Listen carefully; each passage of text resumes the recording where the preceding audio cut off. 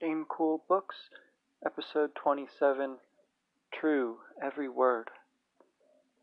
Captivity opens with that dominant image from the last chapter of The Fog. Svalbard's fire mines never actually appear in the story, but its role as prison, thus as an analog for hell, is reinforced in other ways, such as by this enfolding grayness into which Lyra can't hope to escape for fear of falling from the cliffs. As happened during her other capture by the Samoyed hunters, Lyra comes close to despair here. She might have been the only human on Svalbard, and Yorick might have been dead, she imagines, with that limited imagination of hers. Even so, there are signs of hope. The sounds of the waves and the cliff ghasts fade and grow fainter, but the sound of the birds suggests there is still a kind of life here. And between them, the fog and the birds, it makes for a theatrical first glimpse of the palace. "Look up," said the bear, as a waft of breeze moved aside the heavy curtain of the fog. There was little daylight in any case, but Lyra did look, and found herself standing in front of a vast building of stone.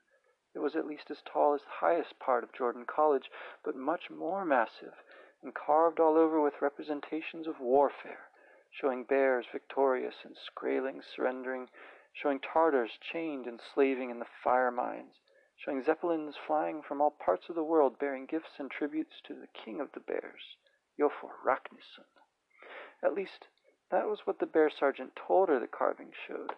She had to take his word for it, because every projection and ledge on the deeply sculpted facade was occupied by gannets and skuas, which cawed and shrieked and wheeled constantly around overhead, whose droppings had coated every part of the building with thick smears of dirty white. The introduction to the palace and to the civilization that it represents through its public art goes back to Aeneas's arrival in Carthage, and architecture as a monument to vanity recalls the Tower of Babel. The classical allusions are still more marked in the next chapter's combat, as we'll see.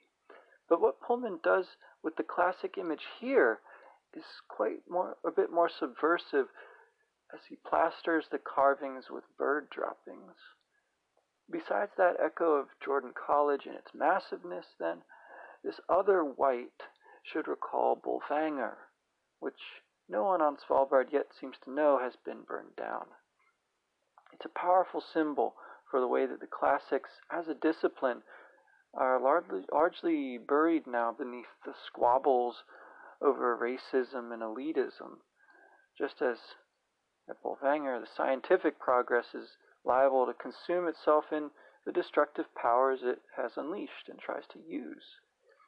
Like many of the bigoted proponents of either extreme, the Luddite classicists or the positivist scientists, the bears themselves seem not to see the mess, and they go on extolling the wonders that their pupil actually can't see, for the layers of hypocrisy and prejudice smeared on top.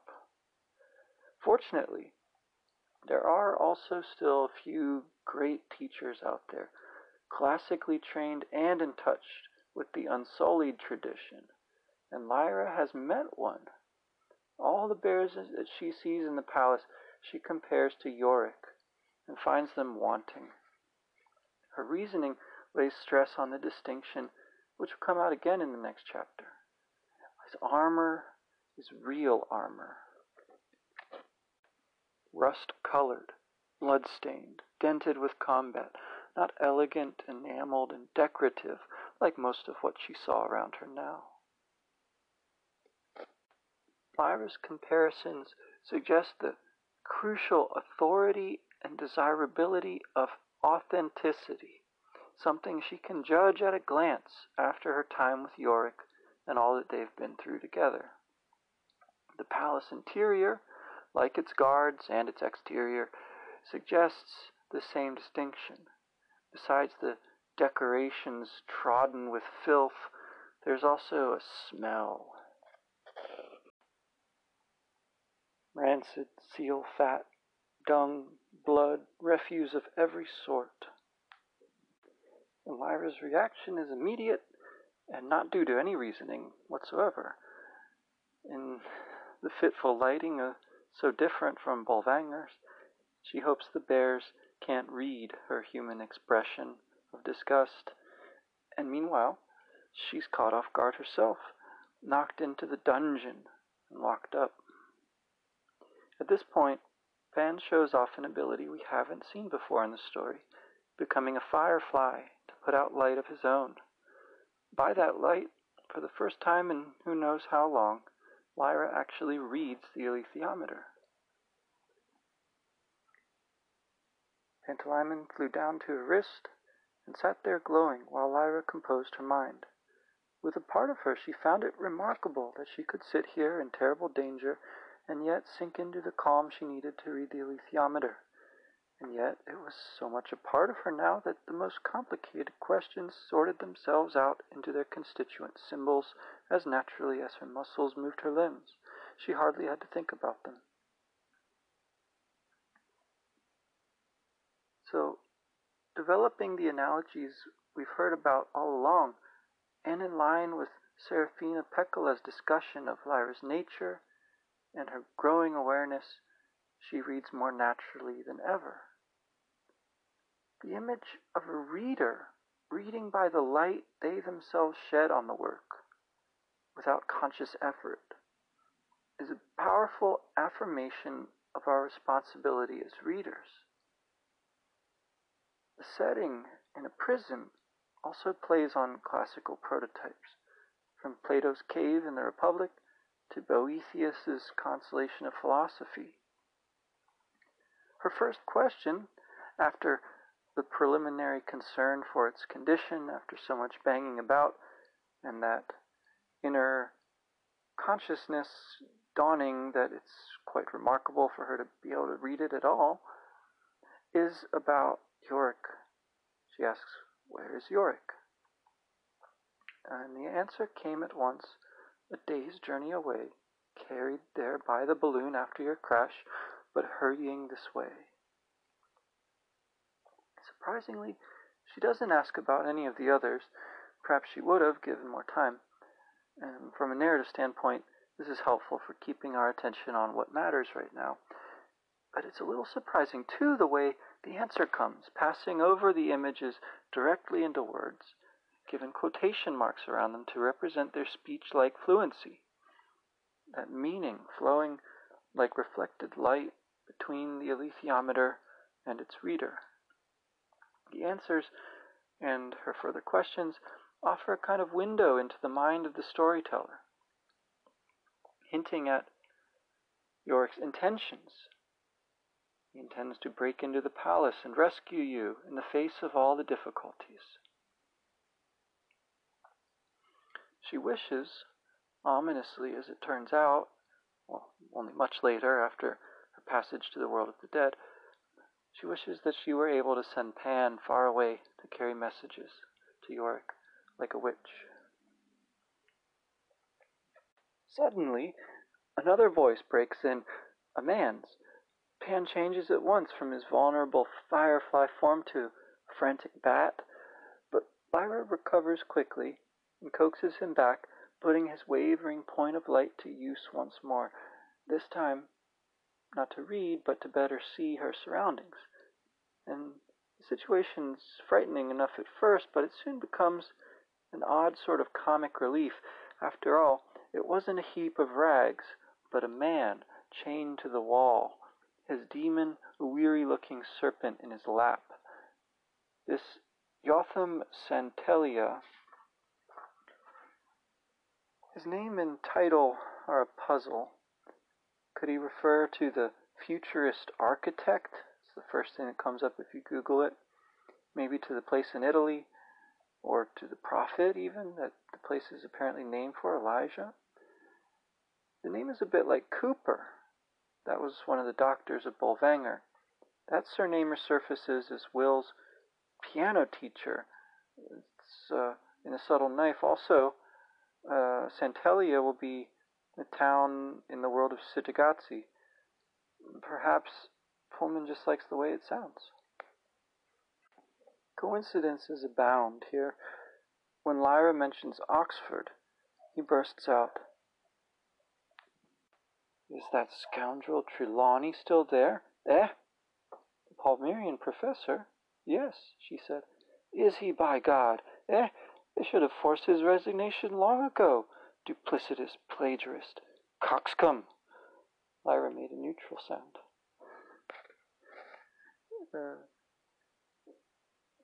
He's going to pepper his speech with distinguished insults like this throughout the scene. Before Lyra gets quite up to speed with his language, he demands, "Has he published his paper on gamma-ray photons yet?" And then she, out of habit, "No, I remember now. He said he still needed to check some figures, and he said he was going to write about dust as well. That's it." So her attempts to shift the conversation then, starting with dust, follow from her habitual lying, and maybe from her sense of politeness about not saying, "I don't know," when someone asks her a question, but also from her pity for the poor, mad, captive Regius professor of cosmology. His captivity is double, as he's not only stuck in the cell and chained, but trapped in his own madness, trapped, in a sense, in the past, to the point of physical derangement. He's spitting, hitting himself, possibly having fits. Yet his lethargic demon suggests that some deep part of him is uncannily tranquil, detached from it all, as with the Bolvangar adults who lacked all curiosity. His madness, manifested in the estrangement between his behavior and his demons, is such that he doesn't seem to wonder at how unlikely it is for Lyra to be acquainted with the very man who figured in his obsession. Lyra does notice, of course, and she tries to glean what information she can. More pressing than her interest in dust, she tries to find out about the bears. "I mean, for example," said Lyra, "I bet you know more about the bears than he does, for a start." "Bears," said the old man. "Ha! I could write a treatise on them. That's why they shut me away, you know." And so she has to turn his outburst about Trelawney's plagiarism back again to the topic. Apparently, with some justification, he claims he could write a treatise because such a work does appear in a list of publications included in Lyra's Oxford. He knows things, he insists vaguely. Yes, I have friends. Yes, powerful friends. "Yeah," said Lyra, "and I bet you'd be a wonderful teacher, being as you got so much knowledge and experience." In response to her inveiglement here, a bit of common sense, we're told, flickered. His suspicion is not quite on target. I would say it's not exactly sarcasm, but not exactly a genuine desire to learn what he knows either. Something else. As she has done with the Jordan scholars, and Palmyrian professor probably among them, Lyra pacifies him with a look of bland admiration. Such a move took in even the laser-like focus of Lord Boreal, so the scattered Santelia is no match. Echoing the language of that common-sense flickering in the image of Pan's firefly glow, he effuses, "Give me the right pupil, and I will light a fire in his mind." He seems convinced, but Lyra keeps laying it on to make him accept her as such a pupil. She speaks of transmitting knowledge, which is a very different thing from having it filched, but maybe a different thing too from lighting a fire in someone else's mind. Flattering him, she claims she isn't clever enough for cosmology, but that practicing on bear lore, maybe they can work up to dust. There are echoes here of other classical discussions on the hierarchy of the disciplines, with theology in the Middle Ages holding the top spot. I think there's a passage where the angel Raphael in Milton's Paradise Lost suggests that Adam and Eve in their unfallen state might even have risen through the great chain of being to attain to something spiritual. Santelia here refers to the microcosm and the macrocosm. That's another classic mode of interpreting reality, which reached a flowering in the Renaissance with Giordano Bruno. His ecstatic exclamations, "The stars are alive, child. Did you know that? Everything out there is alive, and there are grand purposes abroad. The universe is full of intentions, you know. Everything happens for a purpose. Your purpose is to remind me of that. Good, good. In my despair, I had forgotten. Good. Excellent, my child." There's all sorts of echoes here.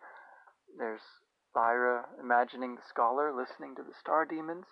There's her intimations of being surrounded by dark questions with intentions. And there's the troubling sense of despair that so many people fall into that might actually be a kind of forgetting of their place in the cosmos. And still more troubling, the thought that this in turn might be a delusion, since it's voiced by a madman here.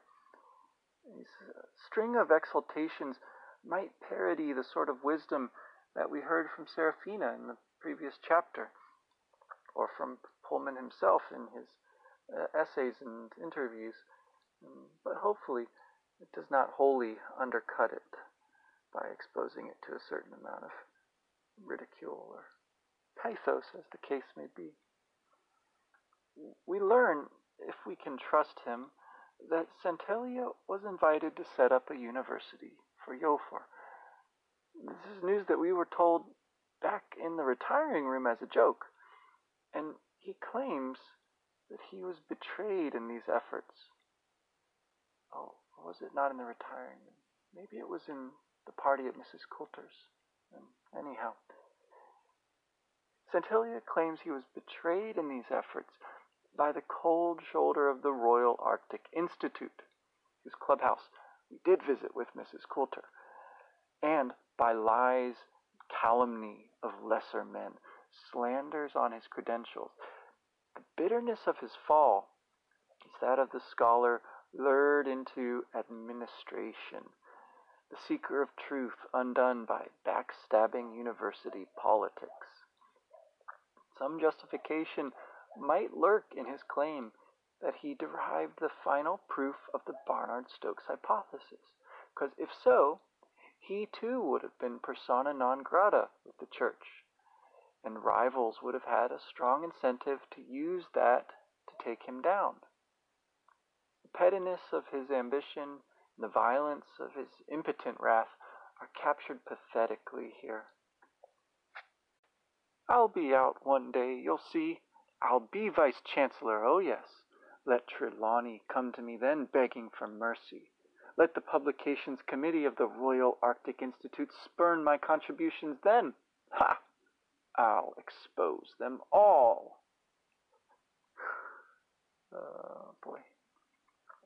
Criticism of academia, which has been implicit in Lyra's character all through, and comes out more in what she says to Lee at that one point, especially scholars.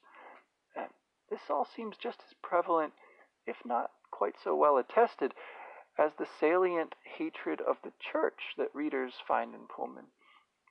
While he frequently talks about the latter, his critiques of the former are manifold too, and he actually lays out constructive alternatives to address both, that is, academia and the church, with his larger program of building the Republic of Heaven, as he talks about it in one essay, and responsibility and delight, which he talks about in others.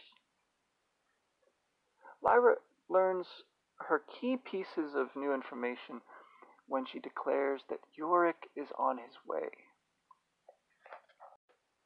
Then they'll kill him. He's not a bear, you see. He's an outcast, like me, degraded, you see, not entitled to any of the privileges of a bear. Supposing Yorick Byrnison did come back, though, Lyra said. Supposing he challenged Iofur Raknison to a fight. Oh, they wouldn't allow it, said the professor decisively. Iofur would never lower himself to acknowledge Yorick Byrnison's right to fight him. Hasn't got a right. Yorick might as well be a seal now, or a walrus, not a bear, or worse, Tartar or Skraeling. They wouldn't fight him honorably like a bear. They'd kill him with the fire hurlers before he got near. Not a hope. No mercy. So you can see that Lyra's already thinking like Pullman was in that essay. He talked about having the idea of having the combat between the bears. But it's going to be more complicated than that. It's dispiriting, but there's nothing she can do about it at this point. Perhaps it's that comparison between himself and Yorick that reminds her of the bear's other analog in Lord Asriel, and that's what she asks him about next. She asks him, where are the other prisoners? And he says, other prisoners? Like Lord Asriel? Suddenly the professor's manner changed altogether. He cringed and shrank back against the wall and shook his head warningly.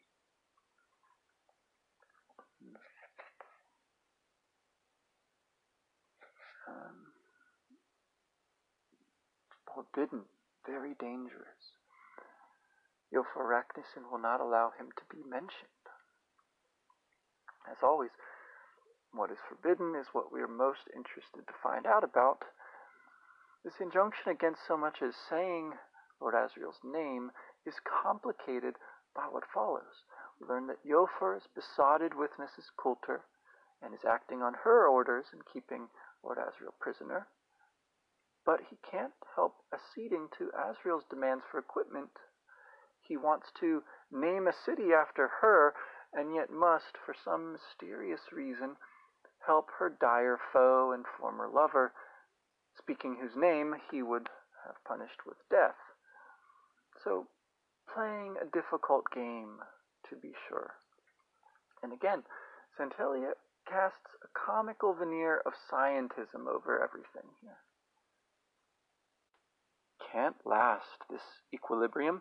Unstable, pleasing both sides, eh? The wave function of this situation is going to collapse quite soon. I have it on good authority. Really, said Lyra, her mind elsewhere, furiously thinking about what she just heard. Yes, my demon's tongue can taste probability, you know. Yeah, mine too. When do they feed us, Professor? So, his foolish impracticality comes in again here. He honestly doesn't seem to know whether the seal bones, to say nothing of his continued life, are evidence that the bears do give their prisoners food from time to time. In this, Santelia looks something like the Laputians in Gulliver's Travels, who are so obsessed with speculative science that they need reminders that they have bodies. It's after he starts snoring, and after Lyra has tried the door with no success, and when Pan, tired of putting out his light, turns into a bat, and that's all very well for him. After all that, Lyra suddenly remembers what she couldn't before, and what the Palmyrian professor had said about Iofur. What Iofur Raknison wanted more than anything else, Professor Trelawney had said, was a demon. Of course, she hadn't understood what he meant. He'd spoken of Panzerbjörne instead of using the English word, so she didn't know he was talking about bears, and she had no idea that Iofur Raknison wasn't a man, and a man would have had a demon anyway, so it hadn't made sense. But now it was plain. Everything she'd heard about the Bear King added up. The mighty Iofur Raknison wanted nothing more than to be a human being, with a demon of his own. In this, Gilfor is the opposite of the gobblers, who are trying to cut humans away from their demons. And perhaps it's this connection that gives Lyra her new idea. As she thought that, a plan came to her, a way of making Iofur Raknison do what he would normally never have done, a way of restoring Yorick Byrnison to his rightful throne, a way, finally, of getting to the place where they had put Lord Asriel and taking him the alethiometer.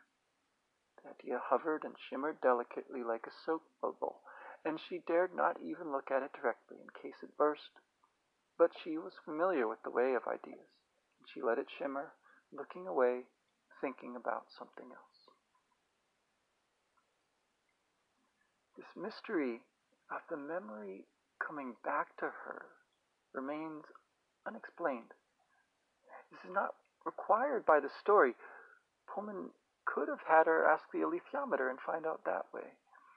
But that he deliberately leaves it unexplained suggests again the important role of negative capability, which is manifested here in her approach to the idea once she has it, that there is such a thing as indirect learning, as learning that won't show up for some time and won't be obvious when it does, and learning that's not reducible to standardized test, which Pullman is fond of criticizing.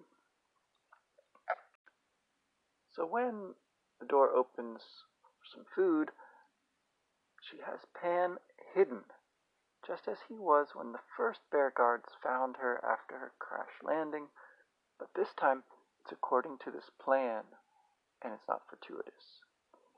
There's a sequence of mystifications of the bear guards, escalating up the chain of command with variations on a simple insight. Lyra was sure her interpretation of things was right. Iofur Raknison was introducing so many new ways that none of the bears was certain yet how to behave, and she could exploit this uncertainty in order to get to Iofur.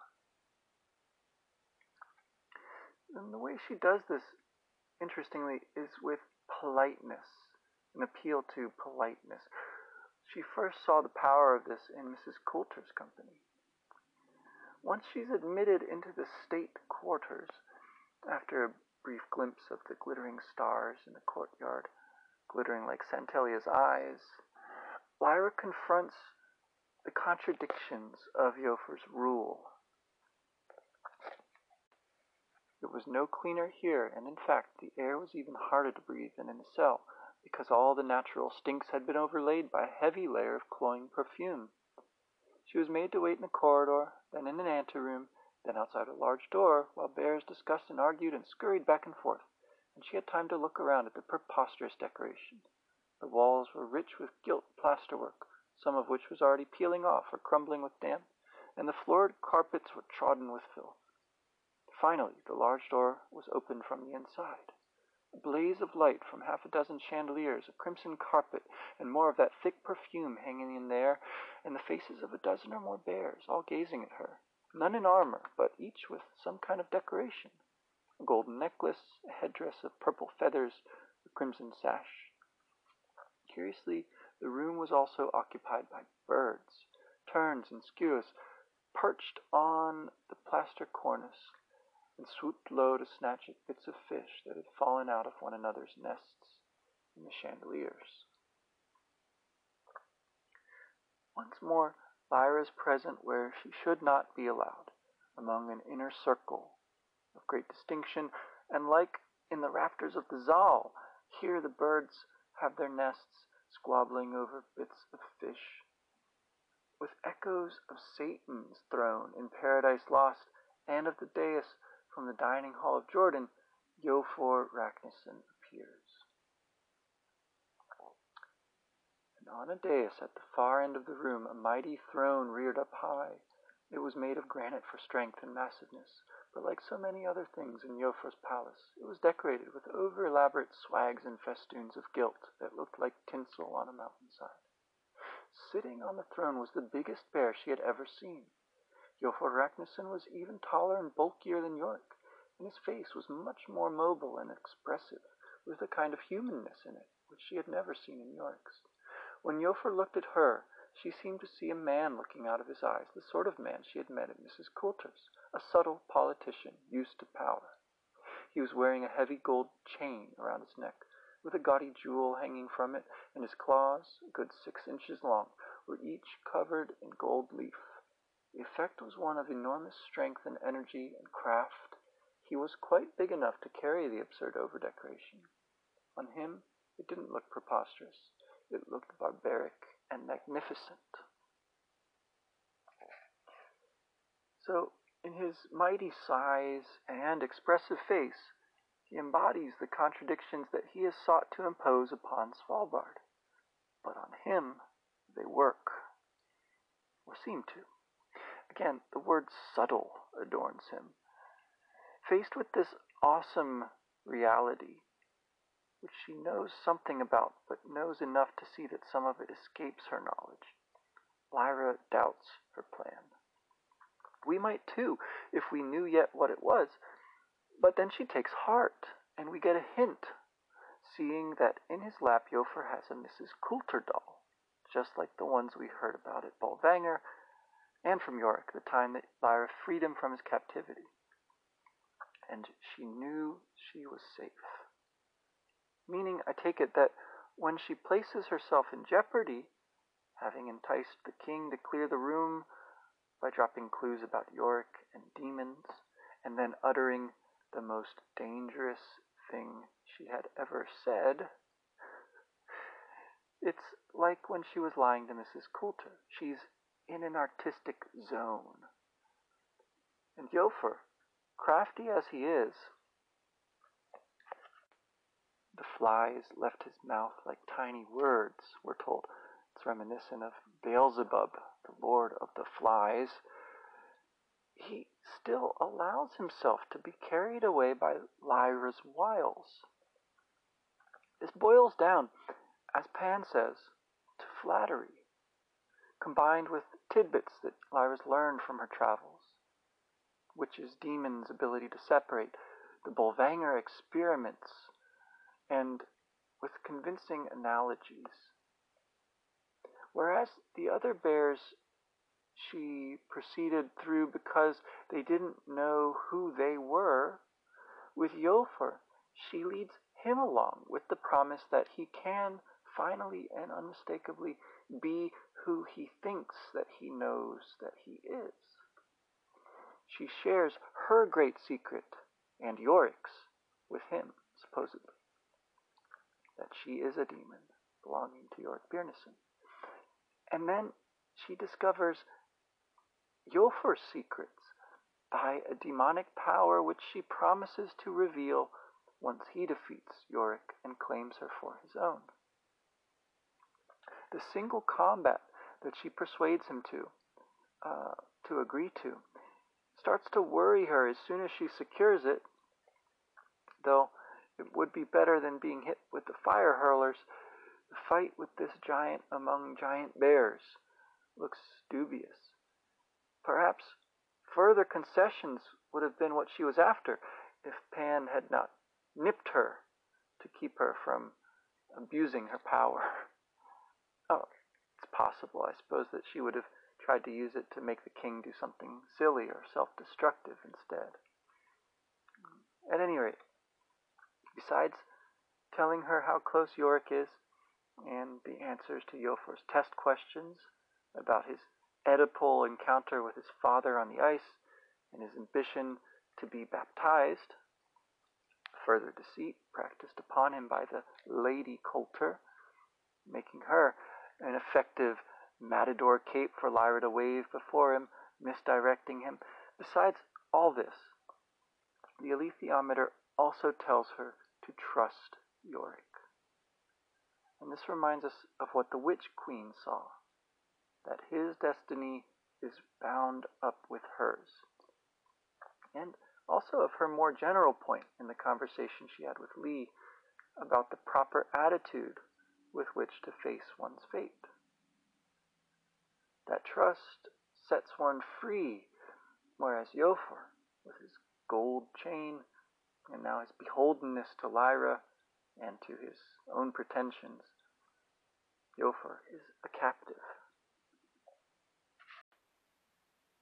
Now, if this were a fairy tale, there probably would have been a third test to go with the other two questions. And maybe in some ways the third test comes when Lyra feels that she has such power over him, it's almost intoxicating.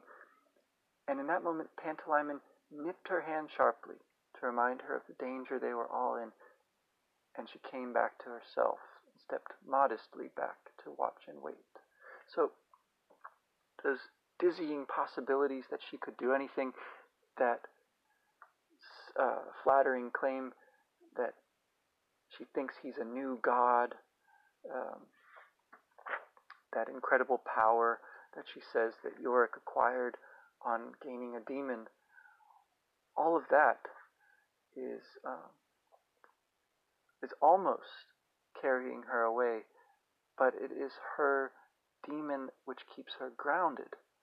So that the true power, again, seems to be a kind of humility, after all. We get one more mention of a time frame, 4 hours, which is helpful as it gives us a sense of Lyra's curiosity about these things, so maybe we're not entirely wrong to wonder about them from time to time ourselves. Of course, she also gets Yofor to allow her to pretend that she got lost, so she will have a chance, at least briefly, to go and talk to Iorek before the battle, and we'll see that in the next chapter. She also convinces him to not tell the other bears why he's doing this, why he thinks he's doing this, but instead to say that he called Iorek here, rather than having Iorek come of his own free will to rescue Lyra. That power to call from a great distance, as she implies, if they believe that he has that, then they'll think that he can do anything. So all of these kinds of power, these which seem to be opposed, we'll have to consider again when we see Lord Asriel at last, because he seems to have a similar sort of power. In fact, though, no doubt it is almost intoxicating. In the final sentence of the chapter, we hear this. But as she came to herself and stepped modestly back to watch and wait as the bears, under Yofor's excited direction, prepared the combat ground for Iorek Byrnison, and meanwhile Iorek, knowing nothing about it, was hurrying ever closer toward what she wished she could tell him was a fight for his life. In that we get the point of view, a kind of blend of Iorek's and Lyra's and the alethiometers, which towards the end there sort of shades into melodrama.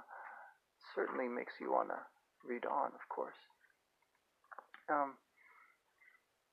We'll see some more examples of the alethiometer becoming more assertive in the next chapter again. But for now, it's time for recess. This time, the imaginary video game adaptation, I think, would hew pretty closely to everything through the arrival at the palace up to Lyra's imprisonment and her meeting with Santelia.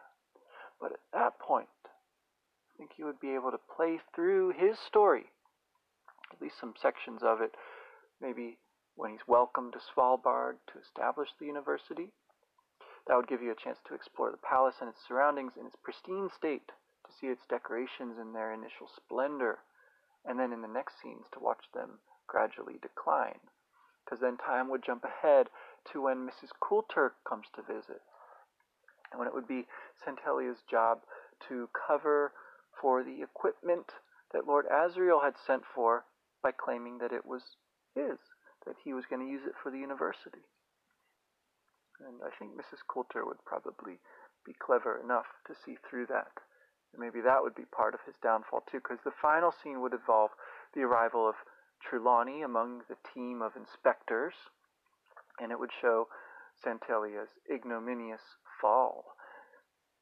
That might also involve his proof of the Barnard-Stokes hypothesis that he claims he made, presuming that to be the case.